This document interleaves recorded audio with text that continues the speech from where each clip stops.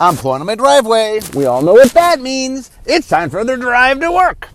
Okay, so today I'm going to talk about the creative components of making a card.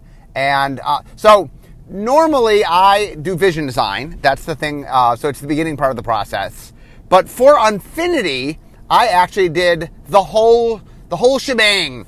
I did exploratory, I did vision design, I did set design, I did all the way to the end, to the polish. So I want to talk about the process, but through the lens of actually having done it. So I can't give away any details that aren't public yet about Unfinity, but I'm going to use Unfinity as my guideline to talk about the process. So you'll learn a little bit about Unfinity. I'm not giving away any details. You're not going to learn things you didn't know. But anyway, it's a chance to sort of walk through and talk through in more detail how the creative components come together. I've talked about this in pieces before, but hopefully this will be a little more cohesive in talking sort of the full picture. Okay, so how and when and where and why. So when I talk about the creative components, let me explain what I mean. So there's basically four main components that we're talking about. So one is names, one is art, one is flavor text, and the last is what I'll call the card concept, meaning what is in total, what is it?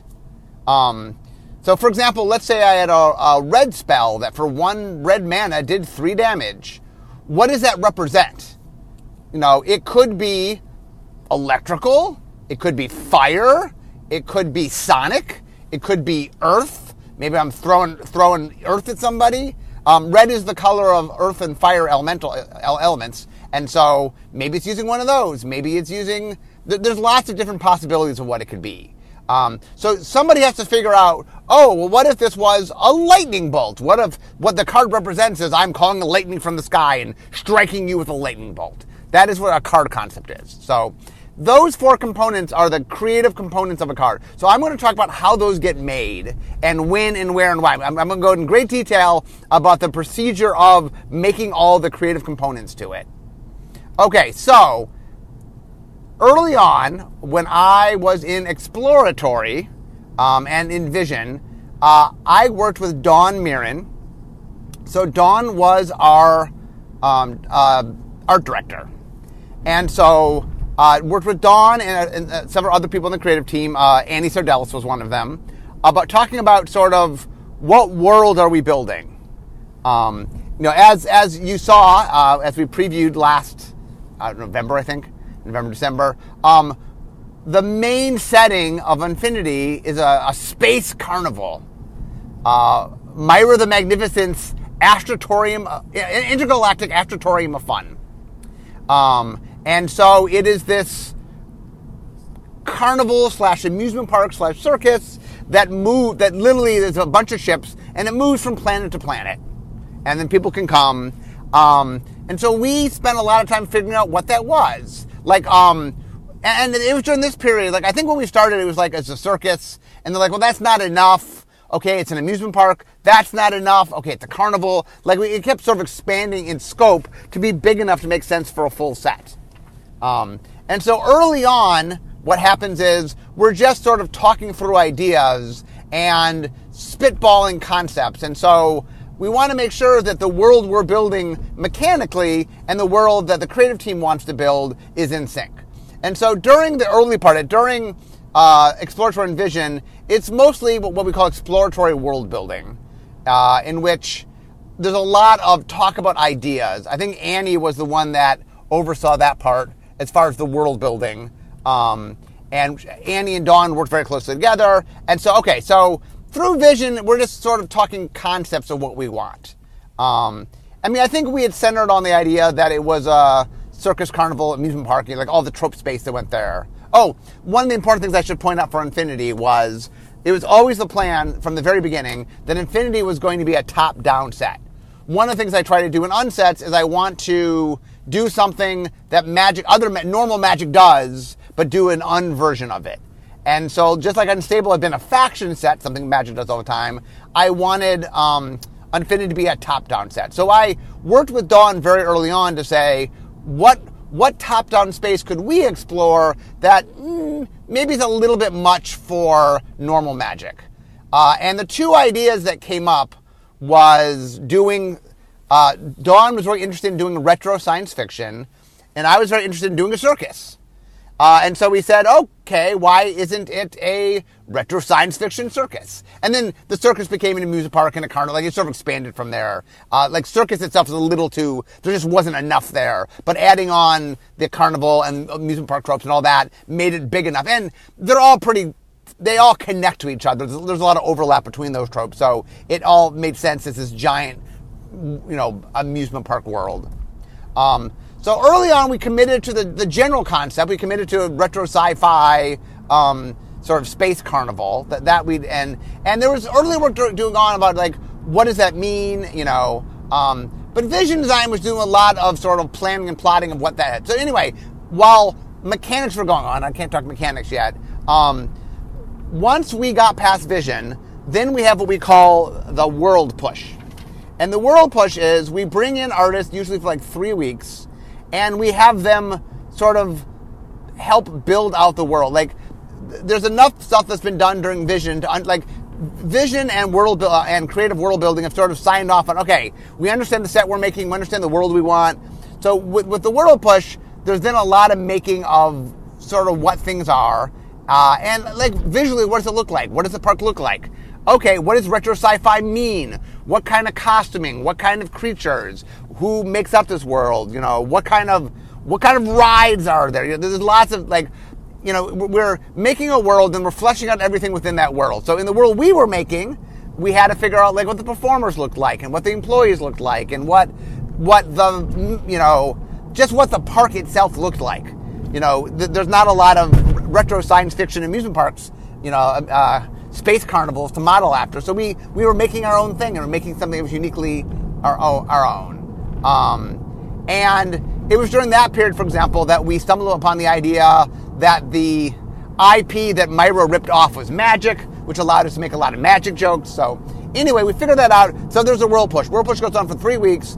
The end result of the World Push is what we call the World Guide, the creative guide. So we want to have a visual look for the world so that when it's time for the artist to draw it, we've figured out the component elements to show the artist. Because what we want is, we want lots of artists to illustrate it, but we want the world to be cohesive. So a lot of making the world guide is, what kind of creatures are there? What do they look like? What does the costuming look like? What do the weapons look like? Or the weapons are, in the Space Carnival, less weapons, but the tools and stuff. What are all the component pieces you expect? And for this particular thing, we needed what does the Astrotorium look like? What does it physically look like? What does it look like from afar? What does it look like up close? And how do we get a general sense so that no matter what you're seeing, that's also the point where we figured out we knew we wanted clowns, and we made our clowns robots. What do the robot clowns look like? What do the other robots look like? There's aliens, because it's science fiction. What do aliens look like? So there's a lot of things we had to figure out, the look and feel. Okay, so the next thing that happens is art. We need to make art. So the way the art process works is, during set design, by the middle of set design, we have to put art into what we call art waves. So basically, it takes 7 weeks. An art wave is 7 weeks long. At the beginning of the art wave, we give the artists their assignment, and they have until 7 weeks till it's done to turn in their assignment. Some artists will get one picture, sometimes multiple pictures, depending on what the artist can handle. And then they have 7 weeks to draw it. Now, before we can do that, we first have to concept the cards, as I talked about earlier. What does this card represent? And so Annie Sardells was in charge of concepting. So what she would do is she would have a meeting, and the meetings were Annie, myself as lead designer, Chris Mooney, who was like my right-hand person, was there, and Dawn as the art director. And then Matt Tabak was our editor. I don't know if Matt was in those meetings. He might have been. I know for sure it was me and Annie and Chris and Dawn. I don't think Matt was in those meetings. Sometimes the editor can be in those meetings. I don't think in this case he was. So anyway, we go to those meetings, and for each card, we as a group, what do we think this represents? conceptually, what is this card?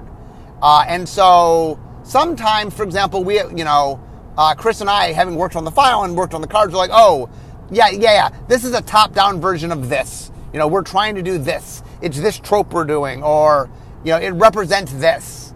It's a performer in the circus. It's a employee on the midway. We're figuring out the essence of what the thing is. And sometimes it's a little more open-ended. Well, it's doing this mechanical thing, so we're not really tied. And the idea is that we had the world guide to look at, to reference.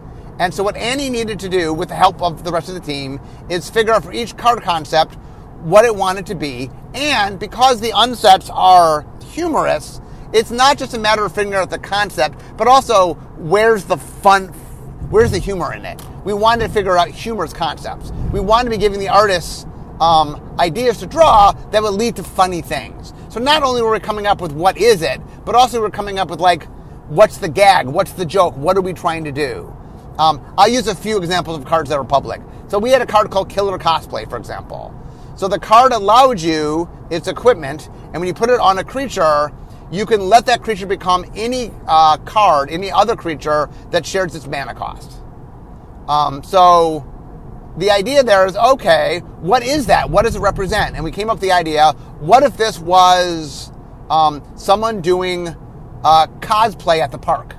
What if it's somebody, because one of the things you see with little kids is you go to Disney World and there's little girls dressed up like Snow White and stuff like that. What if somebody was doing some cosplay at the park?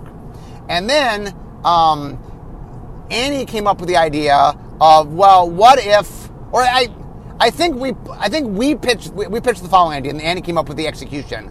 We said, what if the creature wearing the outfit is then cosplaying like something that's the same mana cost as that creature to hint at what the card is doing?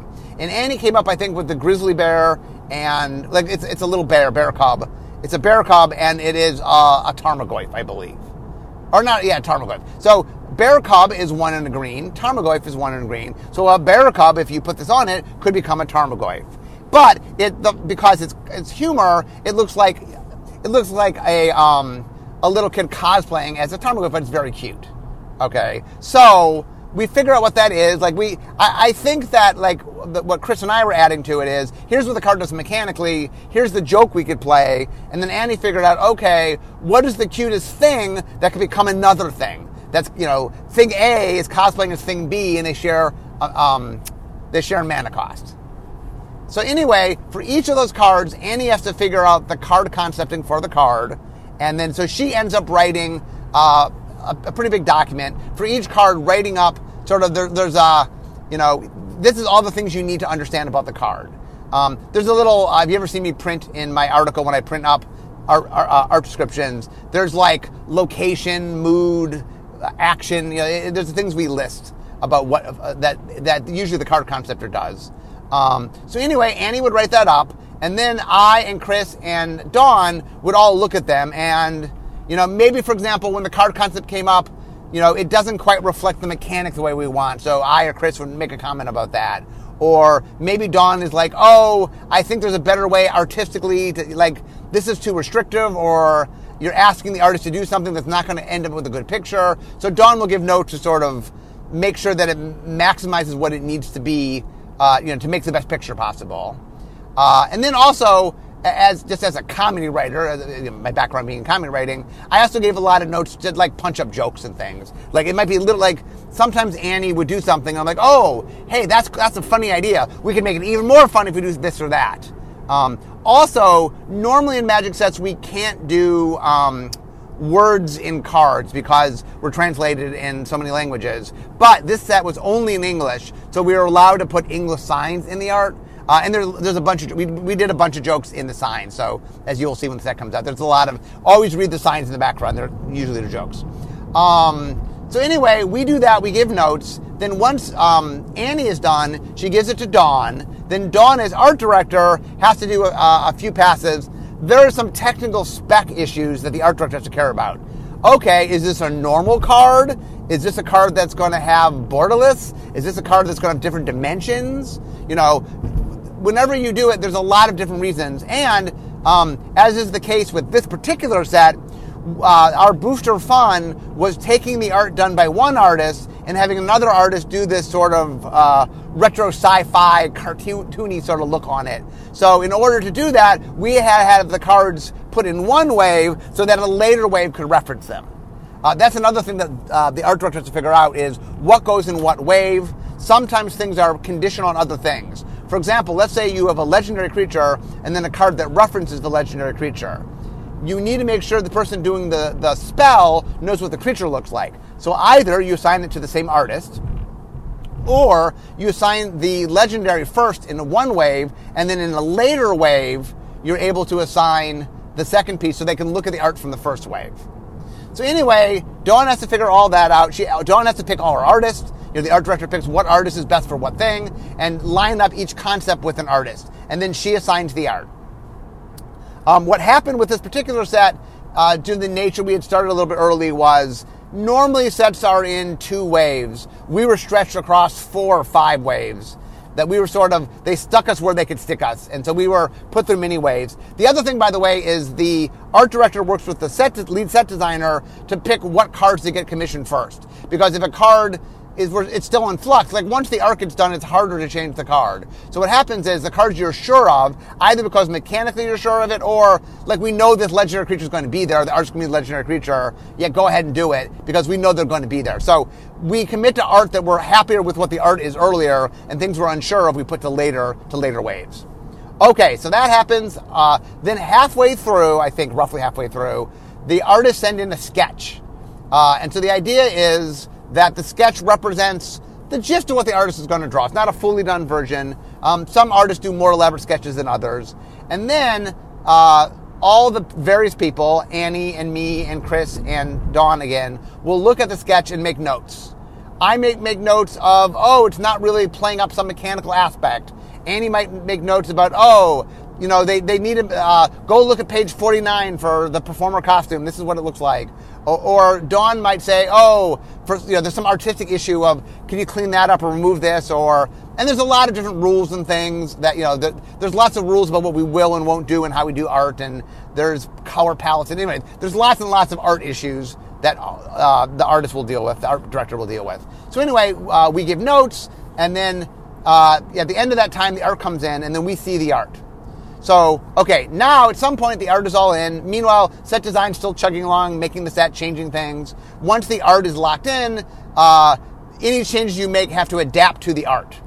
Okay, then we get to the creative tech process. This is where Ari Zarilnik comes in. So Ari put together a team of mostly outside people. Because this is a humor set, he wanted to get a bunch of comedy writers. So he went to Loading Ready Run and got Graham and Kathleen and Cameron. He got Sean Baby I don't remember everybody, but he got a bunch of people externally, about 5 or 6 people. And then he and I internally, both of us had comedy writing experience. And then what happens is, the way it works is, I think there was like 10 weeks we had. And then each week he would assign some number of cards, usually like 30 to 40 cards, I think, per week. And then we have a sort of tool we use where the whole team can log on and see the card, and it says whether the card needs a name and whether the card needs flavor text. The reason a card might need flavor text but not a name is it could be a reprint. Unfinity didn't have reprints, so that wasn't true there.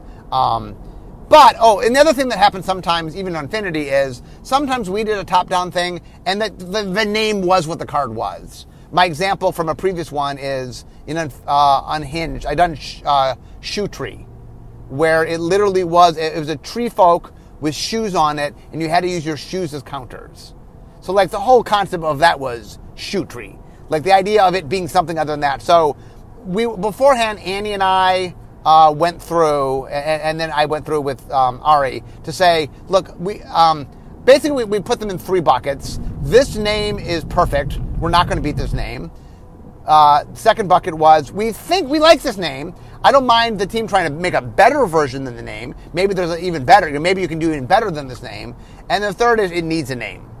And so the second 2 buckets all got looked at by the team as far as name. So every week we'd show you the card and like 40 cards, and it would say, this card needs a name, this card needs flavor text. And then whenever somebody puts it in, everybody else who's along can see it. And so a lot of times what will happen is And you can give notes on other people's cards, and you can thumbs up other people's cards to say you like it. So, for example, I'll just use Killer Cosplay again just because that's public.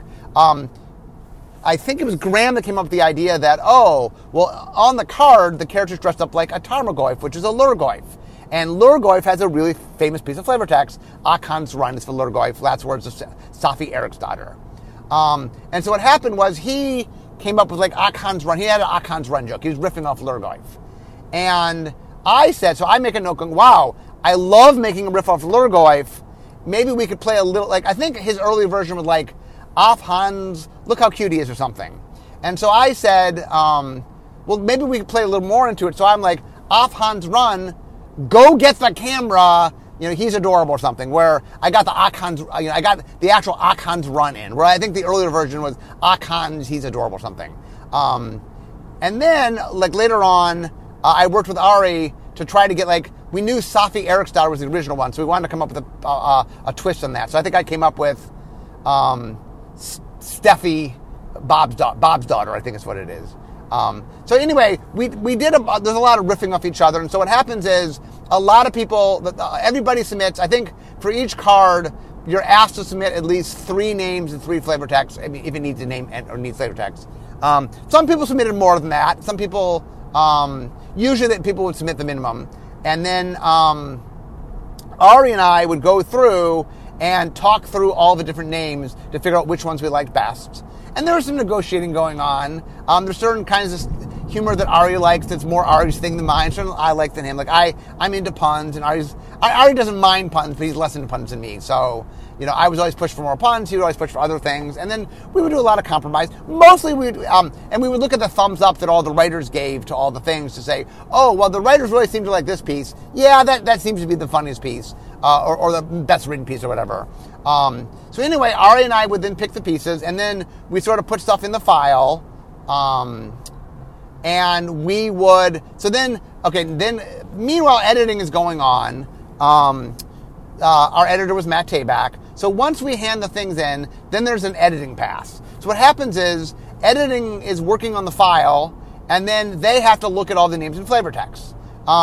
There's a bunch of different notes editing will give. One of the biggest is things will change as templating happens, and unsets in particular are more doing weird things than the average set. And the variability of how long something takes when you're actually trying to figure out how to template it can change quite a bit when you're working with new and unknown territory. So unsets tend to get a little wordier just by the nature of, okay, we have to make this happen. So some of the flavor text just didn't fit.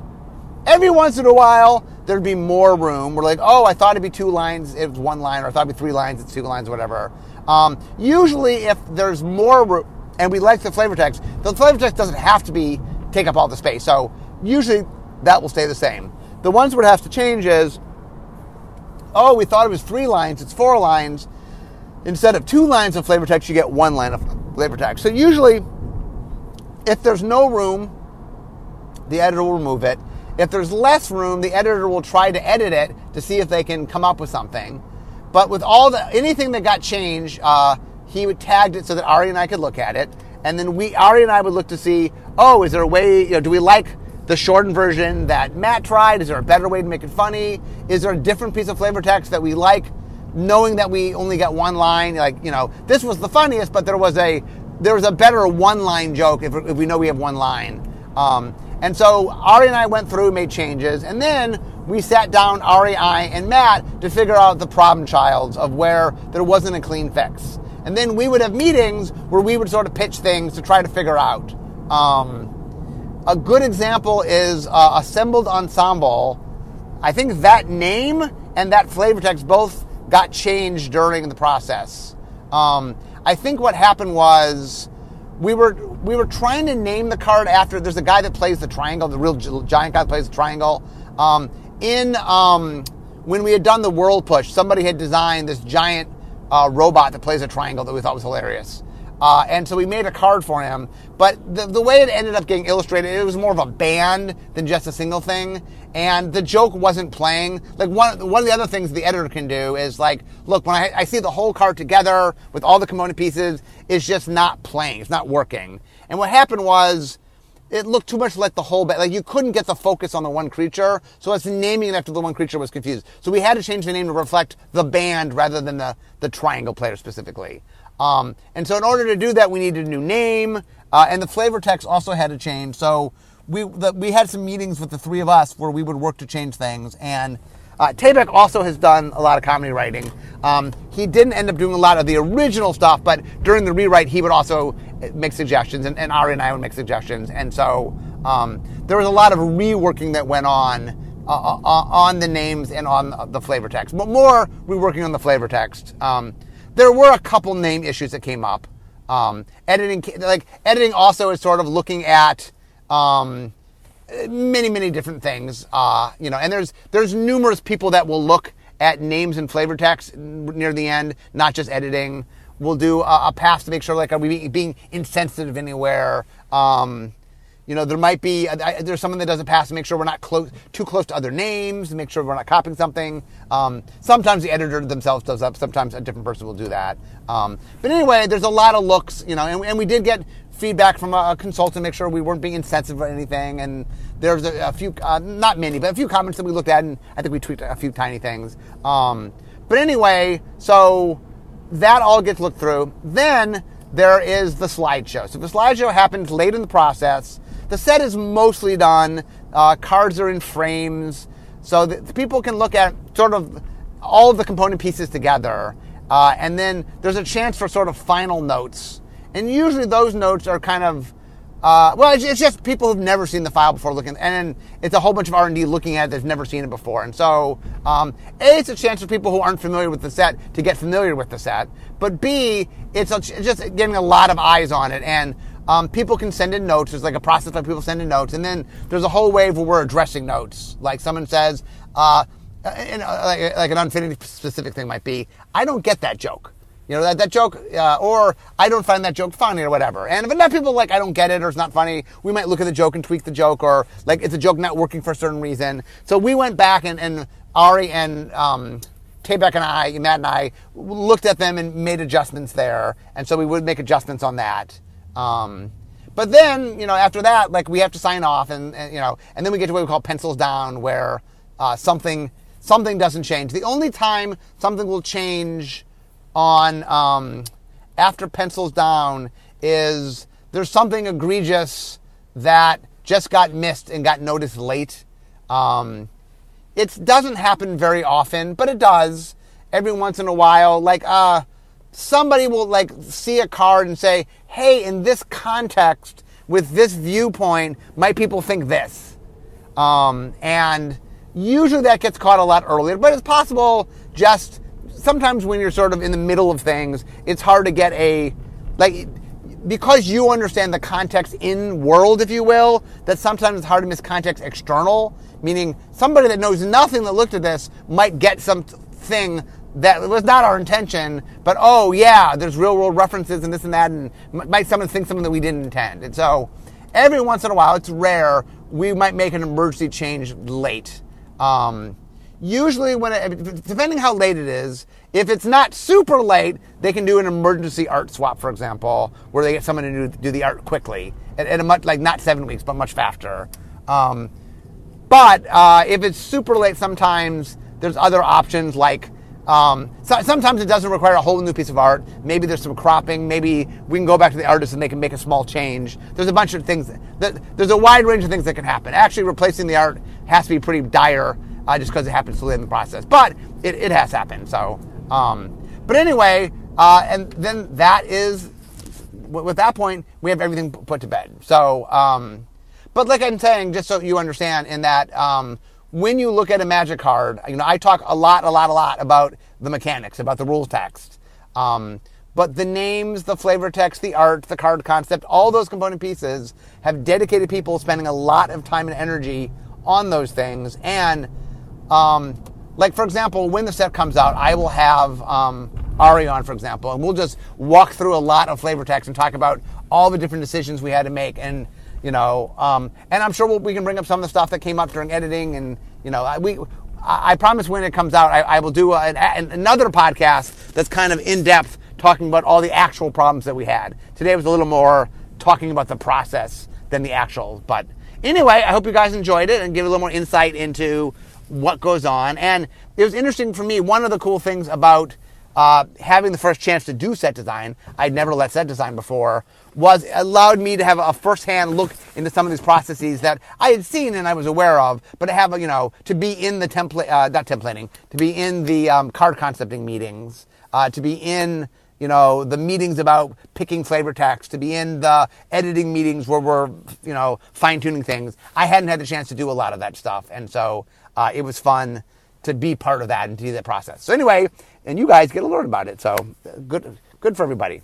Anyway, I'm now at work, so we all know what that means. It means the end of my drive to work. So instead of talking magic, it's time for me to be making magic. I'll see you guys next time. Bye-bye.